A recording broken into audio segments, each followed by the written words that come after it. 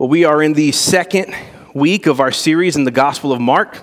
If you missed last week, you can always go back. Don't panic. A lot of context happens in the first sermon of any new series. So if you missed that, you can always go back, podcast, and YouTube and find that there to listen through it again.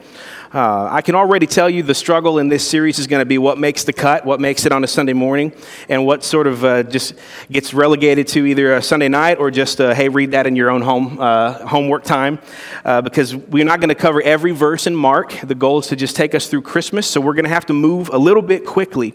But the text that I've chosen today, I think, is a very powerful text. It's busy. It's got a lot of action. But it's also a strong picture of the mind. You can see it happening in your mind. In Mark chapter 2, a scene is set in a home for really themes of desperation and faith. You're going to see also the beginning of the controversy with the religious leaders and Jesus kicks off this week. As I thought about a contemporary illustration that's happened that we can all think about and picture in our minds to give us some picture of the desperation of the scene today, I really didn't want to use this example because it's still fresh and we're all kind of still angry about it. But I just couldn't think of a better example, so here we are. If you've had a TV in the last month or two, you know exactly what I'm talking about, the chaotic scene at the Kabul airport in Afghanistan. So as the United States sought to end our war with Afghanistan, it became clear that the Afghan army would not resist and fight, and that the Taliban were quickly taking over. A series of decisions led to an exit strategy, I'm being diplomatic here, y'all, that I can only describe from a civilian perspective with what I see on the news. I would just describe the whole scene with, if you can just make it to the airport, you could maybe get out. Is that fair? Is that sort of what the drawdown was like for most people there? If you can make it to the airport, maybe you can get out. The Kabul airport became the only hope of escape for American citizens, Afghan allies, and translators, and probably now we're finding out anyone who could bully their way onto an airplane. Scenes shocked the world as cargo planes full triple their capacity of occupants taxied down the runway with thousands of people standing on the airport runway, running beside moving planes, with some even holding on to the planes as it took off. The word desperation certainly comes to mind when we think of this in recent history. There was a chaotic, I will do whatever it takes mindset to get to the airport present. That airport came to symbolize safety and hope and a chance to escape the Taliban and perhaps a chance to go to America. All of these things were on the table. The window of salvation opened in a dark place, and people acted accordingly. As Jesus entered a home in Capernaum to teach the people, no, this was not the final drawdown of a 20-year military conflict in a terrorist-infested city. No. So it's not a perfect example. However, the ability of Jesus to heal disease, to cast out demons, created a stir in a crowd that we're not used to seeing in our day, in our civilized Western society. Generally speaking, in our culture, people stand in lines. They wait their turn. They try not to speak over one another. They don't press in on the public speaker. Thank you. Need a little moat here, all right? Just so you know, if anyone ever goes to those steps, it's game time, okay? I just don't ever go past these steps. There's a moat here, all right? So sometimes, though, there's a level of desperation that sets in. Things can change quickly. Now, I want you to imagine at the highlight of that frenzy in the airport, as people were desperately trying to get on those airplanes, that the pilot comes out. This is crazy, all right? I'm just describing it. Picture this. The pilot steps out of the plane in that scene and says to the people, "Your sins are forgiven."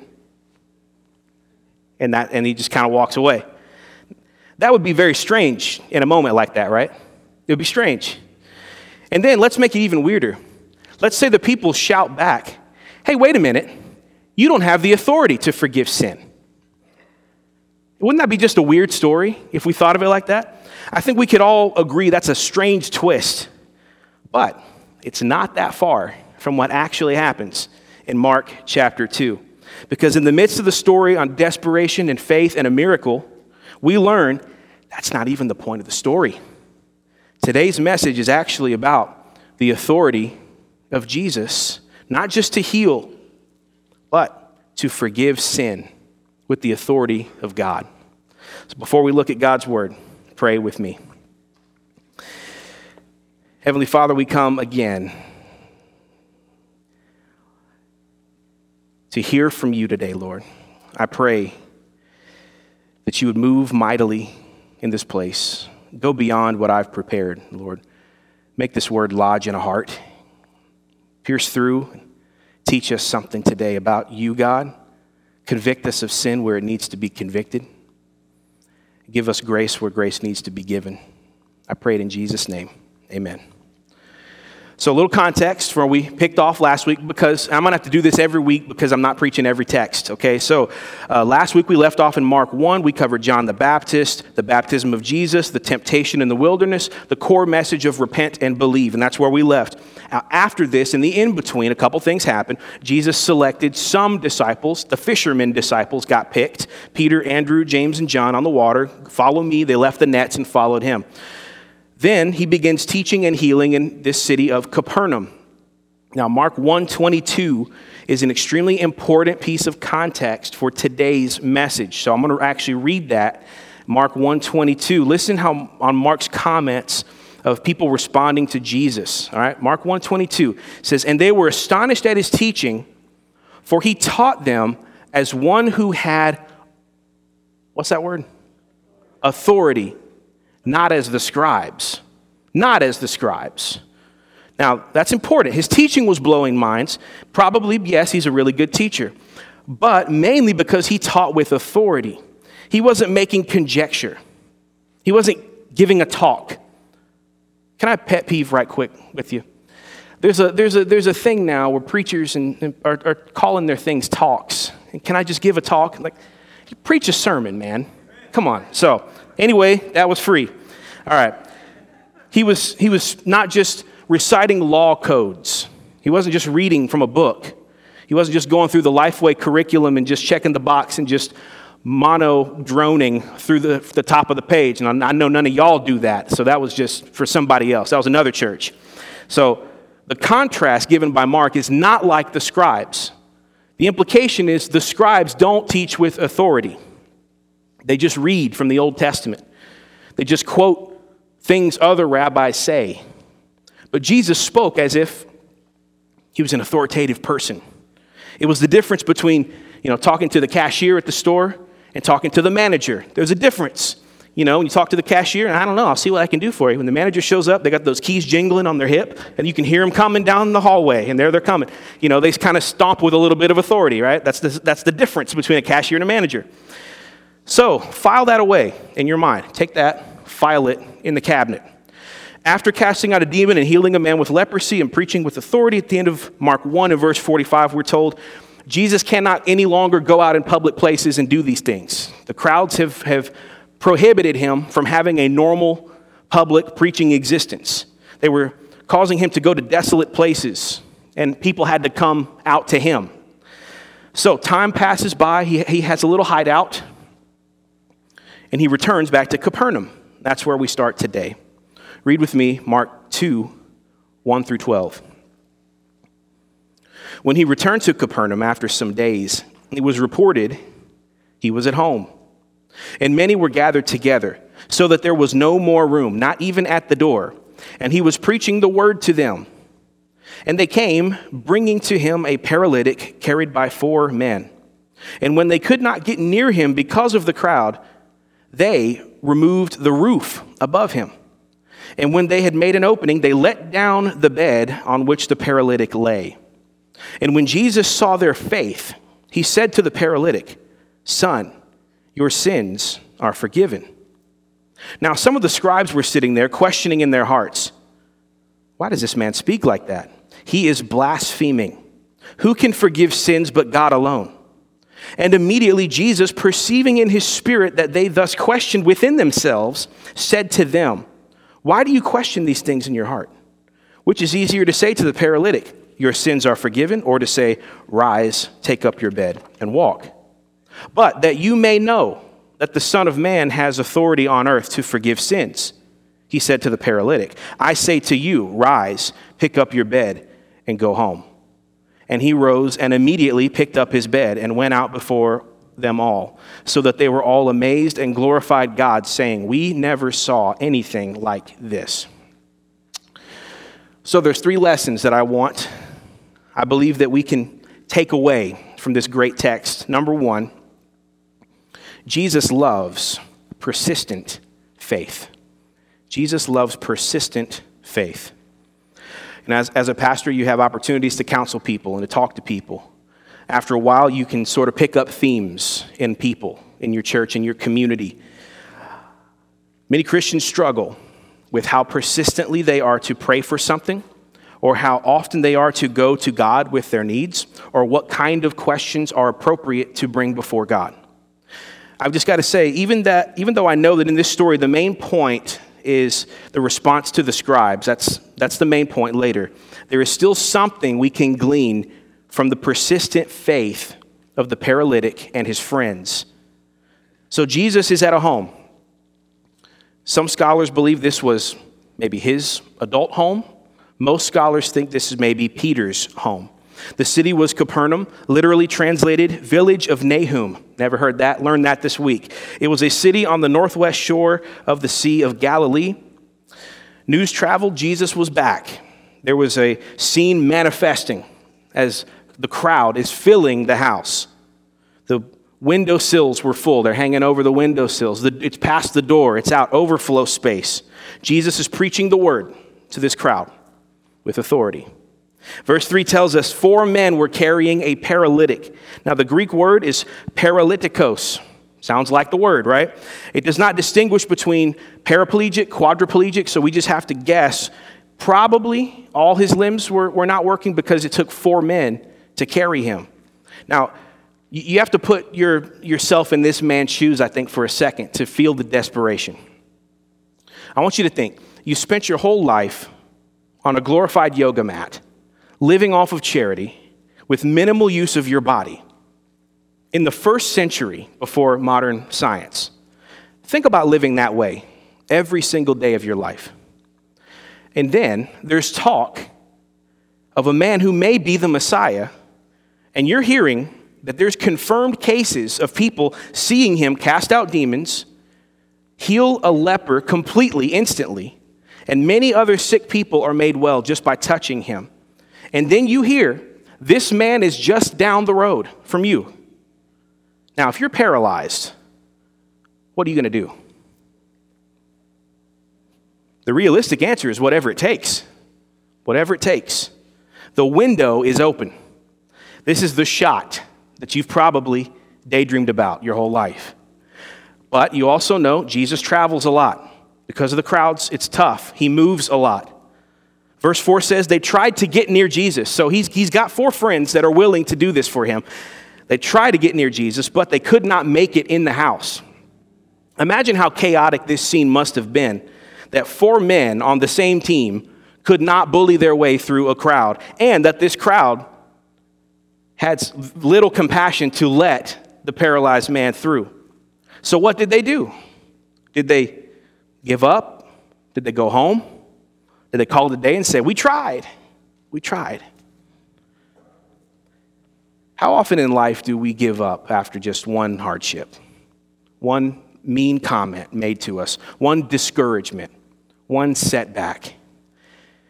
How easy would it have been for this paralytic to just say, forget it. It's too much trouble to get to Jesus. I've lived my whole life like this already. What's a few more years? Church, sometimes the greatest joys in life are right on the other side of a hill called persistent faith. How many great potential joys of life are cast aside because it's going to take some effort, some pushing through the crowd, some climbing stairs, some scratching on the roof? Maybe that's what's most needed in the next season of your life. More of an unwavering pursuit of Jesus and being near him. Are we willing to pursue him even when life's not rolling out the red carpet for us to do so, even when it's not the pristine conditions to do so? Maybe you need to change some of your friends in life. Do you got any friends like that? 4 friends that will carry you to be near Jesus, or are they carrying you away from Jesus? Verse 4 tells us what they did. They went up on the roof. Nobody would have been on the roof because if the goal was to hear the preaching, you wouldn't hear the preaching through the roof. So there was nobody up there. The goal was to get inside. And in those days, roofs were like the lounging area of the ancient world. It was that cool place where you could hang out and catch the breeze. And, before air conditioning, it was a nice spot. And so in this roof, if it was anything like homes we know about in this time, there were large beams crossed with smaller beams, mixed with mud and straw and hay. And then at the very top, they might layer just one thin layer of tiles that you could clean a little bit easily. Well, these men go the unconventional route. They start digging a hole through the roof, and eventually large enough to lower their friend down through the roof, maybe with fishing ropes and help from people inside, hopefully. And when Jesus saw all this, think about this. I've heard a raccoon fell through this ceiling one time, but I've never heard about a person being lowered down through this ceiling. Jesus saw all this. All of a sudden, there's a popcorn ceiling falling in your cereal, and you know what he says when the roof opens up and a foot pops through? He says, "Hey, I'm in the middle of a sermon here." Right? Is that what he said? No. Hope you're going to pay for that roof. Is that what he said? I can't be bothered with this right now. No. Verse 5 says, when Jesus saw their faith, he said to the paralytic, "Son, your sins are forgiven."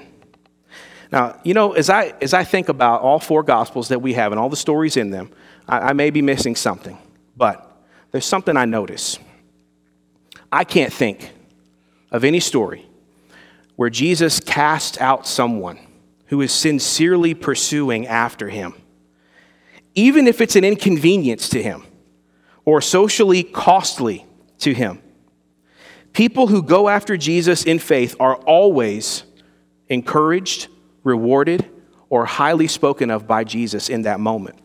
When people think, I will do whatever it takes, whatever it costs to be near Jesus, they're never rebuked by Jesus for thinking that. You notice that? That's because Jesus loves persistent faith. That's number 1. Remember what I told you earlier. There's other points to be made in this story. There's more than just this. That was number 1. Number 2 lesson we see. Jesus teaches the priority of need. He teaches priorities of need. Just as an interpretive grid for you as you study the Gospels, many times the miracle is not the story. It's a setup for the real story. The purpose of this miracle is one of those. It's layered.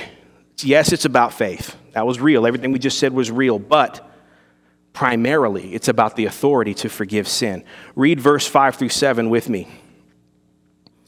And when Jesus saw their faith, he said to the paralytic, "Son, your sins are forgiven." Now, some of the scribes were sitting there, questioning in their hearts, "Why does this man speak like that? He is blaspheming. Who can forgive sins but God alone?" I think what's jarring about this is how quickly this text just shifts. It goes from a paralyzed man being lowered through a roof to one sentence Jesus said. This is setting up what I call the "whoa, you can't do that" motif of Mark chapter 2. If you read Mark 2, it's just a handful of stories that go, "Whoa, you can't do that." In fact, I'll give them to you. "Whoa, you can't forgive sin" is today's message. I'm not titling it that, but still. Next is, "Whoa, you can't hang out with sinners and tax collectors." Next is, "Whoa, you can't eat when everyone else is fasting." And next is, "Whoa, you can't pluck grain on the Sabbath." All right, that's chapter 2 in a nutshell. Setting up the authority clash between Jesus and the scribes and the Pharisees. Now, the scribes are in this story. Not a lot of story where the scribes get their shine, all right? This is it. There's no Pharisees in here, just scribes. Now, a scribe does not have to be a villain. I think we read that through our lens and think, Scribe, evil, not necessarily. You know, Ezra was a scribe in the Old Testament. He's got a whole book after him. He did a lot of great things. It was someone who was educated, studied the law, transcribed it, wrote commentary, and were often commissioned to record and copy legal documents. They were very much into the letter of the law. They were constitutionalists, right? Now, I want you to notice in this story what stopped them in their tracks. In all the commotion of the moment, it's that sentence spoken by Jesus, "Your sins are forgiven." That causes them to sanctimoniously clutch their pearls. And what I think is most interesting at that is that these scribes didn't even say anything aloud. You notice that when we read it? It says in verse 6, they were questioning where? Out loud? What does it say? They were questioning in their heart that Jesus was blaspheming God. And Jesus doesn't even let them get it out into the open. He responds to their thoughts. Jesus perceived in his spirit what they were thinking. Now just imagine if I pointed at somebody in the middle of this sermon, said, "Hey, Ted, stop thinking about where you're going to lunch and pay attention." And he said, he looked up and Ted was like, "I was thinking about where I was going to go to lunch." Just imagine what that would be like, right? That's what happened. That's what happened. They were shocked. So why were they so upset with this? You have to understand, even if they granted the fact that Jesus was the Messiah, there was no Jewish teaching that the Messiah could forgive sin, okay? So that wasn't even a category in their mind. Think about the whole sacrificial system, everything that had to take place in Judaism to forgive sin. The slaughter of animals, the washings, the priestly system, the temples. And all of that, Jesus shows up and just bypasses all that and says, "Forgiven." Just boom, done. And the scribes were like,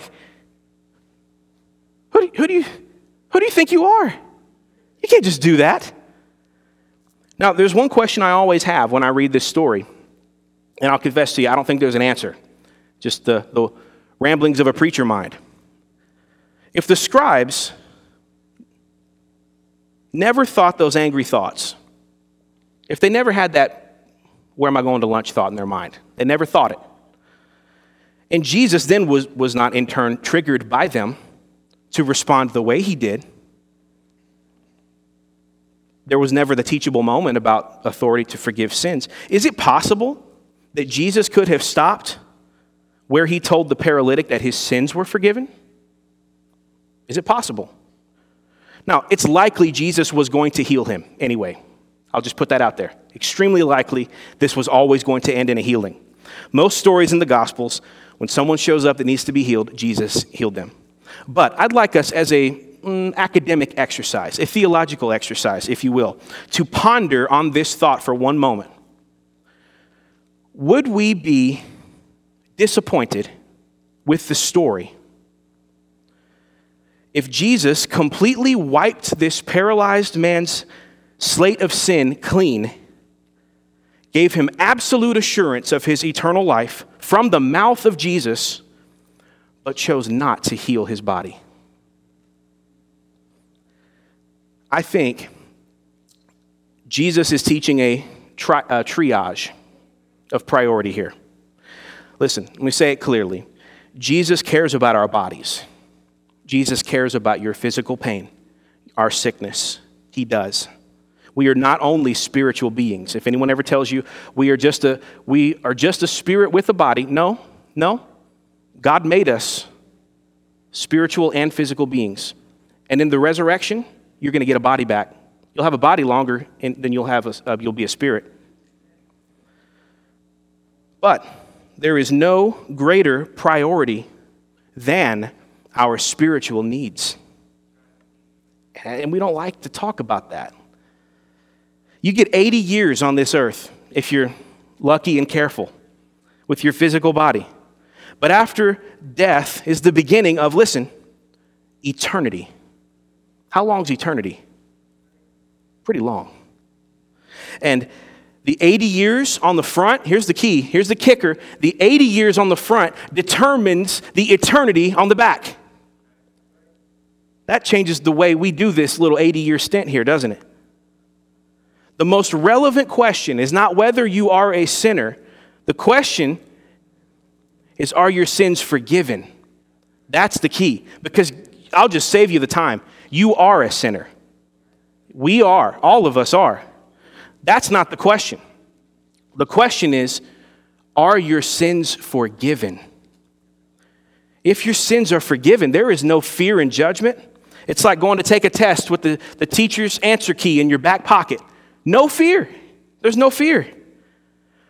I think it's important that we consider that, because I know the temptation is to read this story and hear that the man was lowered through the roof, and when Jesus says, your sins are forgiven, to say, oh man, what a letdown. Is that the best you can do, Jesus? I mean, this guy's got felt needs here. Aren't you going to deal with his greatest need, his paralysis? But you see, church, that's it. Jesus is such a great teacher. He's even teaching us here today, the forgiveness of your sins is your greatest need. It is. It's so great that he died on a cross to ensure that it could happen. Jesus loves persistent faith. He teaches priority of need. And lastly, number 3, Jesus possesses the authority of God. He possesses the authority of God. Well, Jesus would heal this man both spiritually and physically. Read from the end of verse 8 through 12 with me. He said, why do you question these things in your hearts? Verse 9, which is easier to say to the paralytic, your sins are forgiven, or to say, rise, take up your bed and walk? But that you may know that the Son of Man has authority on earth to forgive sins, he said to the paralytic, I say to you, rise, pick up your bed, and go home. And he rose immediately and picked up his bed and went out before them all, so that they were all amazed and glorified God, saying, we never saw anything like this. There's something called a falsifiable claim. I want to teach you this phrase if you've never heard it before. If you have, bear with me. Anybody heard of that? A falsifiable claim? Some of you have. Good. It's a claim, a statement of truth or a statement of fact that you could, with evidence, prove to be verifiably false or true. It's provable. So, for example, if I said 3 billion light years away, underneath the surface of an unnamed planet that we can't see on our satellites, there is a peanut butter jelly sandwich sitting in that low crater of that planet. There's no realistic way that you could prove that wrong, right? It's unlikely that it's true, but I could always come back and say, yeah, but I had a dream that it's there, or I just know, or God told me. But there's no way to falsify that claim unless you do what? You either go to that planet, you check that crater and find yourself a little peanut butter and jelly sandwich, or you get a really good satellite and you can go right to the spot and we agree that's the spot and we look and we prove, right? That's the only way. But you can't do that, so that's called a non-falsifiable claim. Jesus recognizes in this moment he has made an unfalsifiable claim.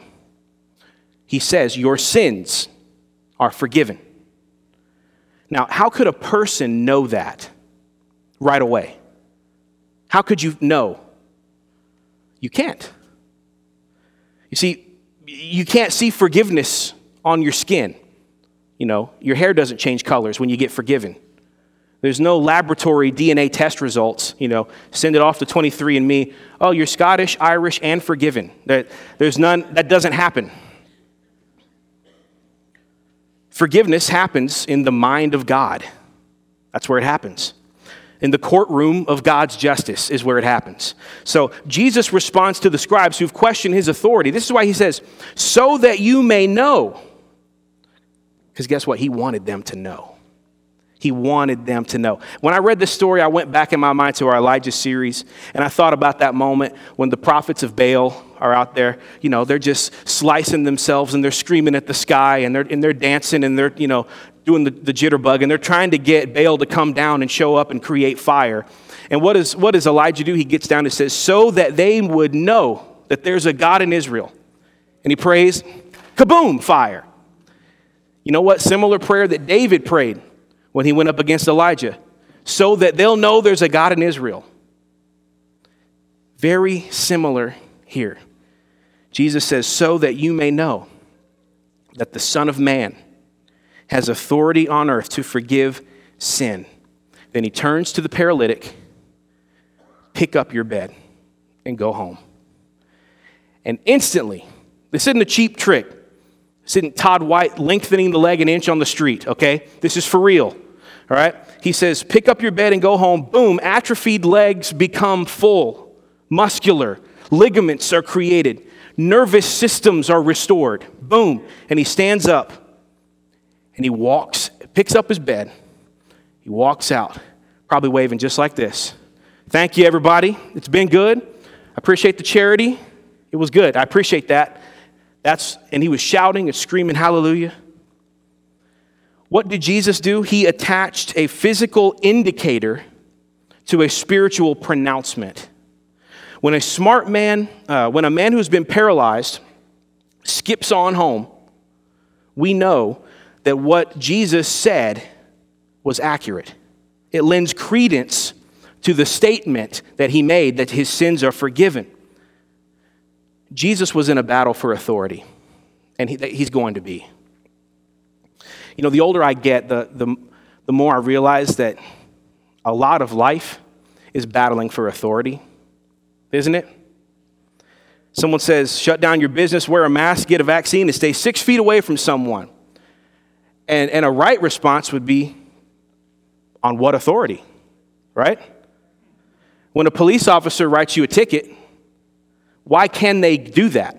They can. If you do something wrong, they can write you a ticket. Why? Because they have authority in your life. If Congress passes a bill, maybe I should say when Congress passes a bill to raise your taxes, they are taking money from your check against your will. I guarantee you're thinking, can they do this? Teachable moment for every kid who's a teenager and they get their first job, and all of a sudden they see it's like money just peeling off of their check. Like, what? What is happening? I work for this money. Right, exactly. This is an authority question. When I say you need to repent of your sins and put your faith in Jesus Christ, you might say, why? Why is that? Well, that's an authority question, isn't it? And that's when I've got to go to my bag of authority. Is the answer because I said so? Is that the answer? I might say because I believe in the Bible, which is my authority, accurately portrays Jesus' statement to repent and believe, and I believe Jesus was given all authority from heaven, from God. And I believe that there is a God who exists, who made everything and created me, and he has all authority over his creation. That's my authority. That's what gives me the ability to say the things that I do. So Jesus does this miracle, yes, to heal a man. We know Jesus was compassionate. He loved people. He had a desire to heal the hurting. But don't miss what this is. He wanted to show the scribes he was the authority. How could Jesus forgive sins in the Old Testament? Says that that's God's job. Well, because Jesus was God in the flesh, fully endowed with all authority from heaven. Last week, we said that as you walk with Jesus, you do so in the light of the fact that he's a king. We talked about that. He's approved by God. He's able to defeat temptations and abstain from sin.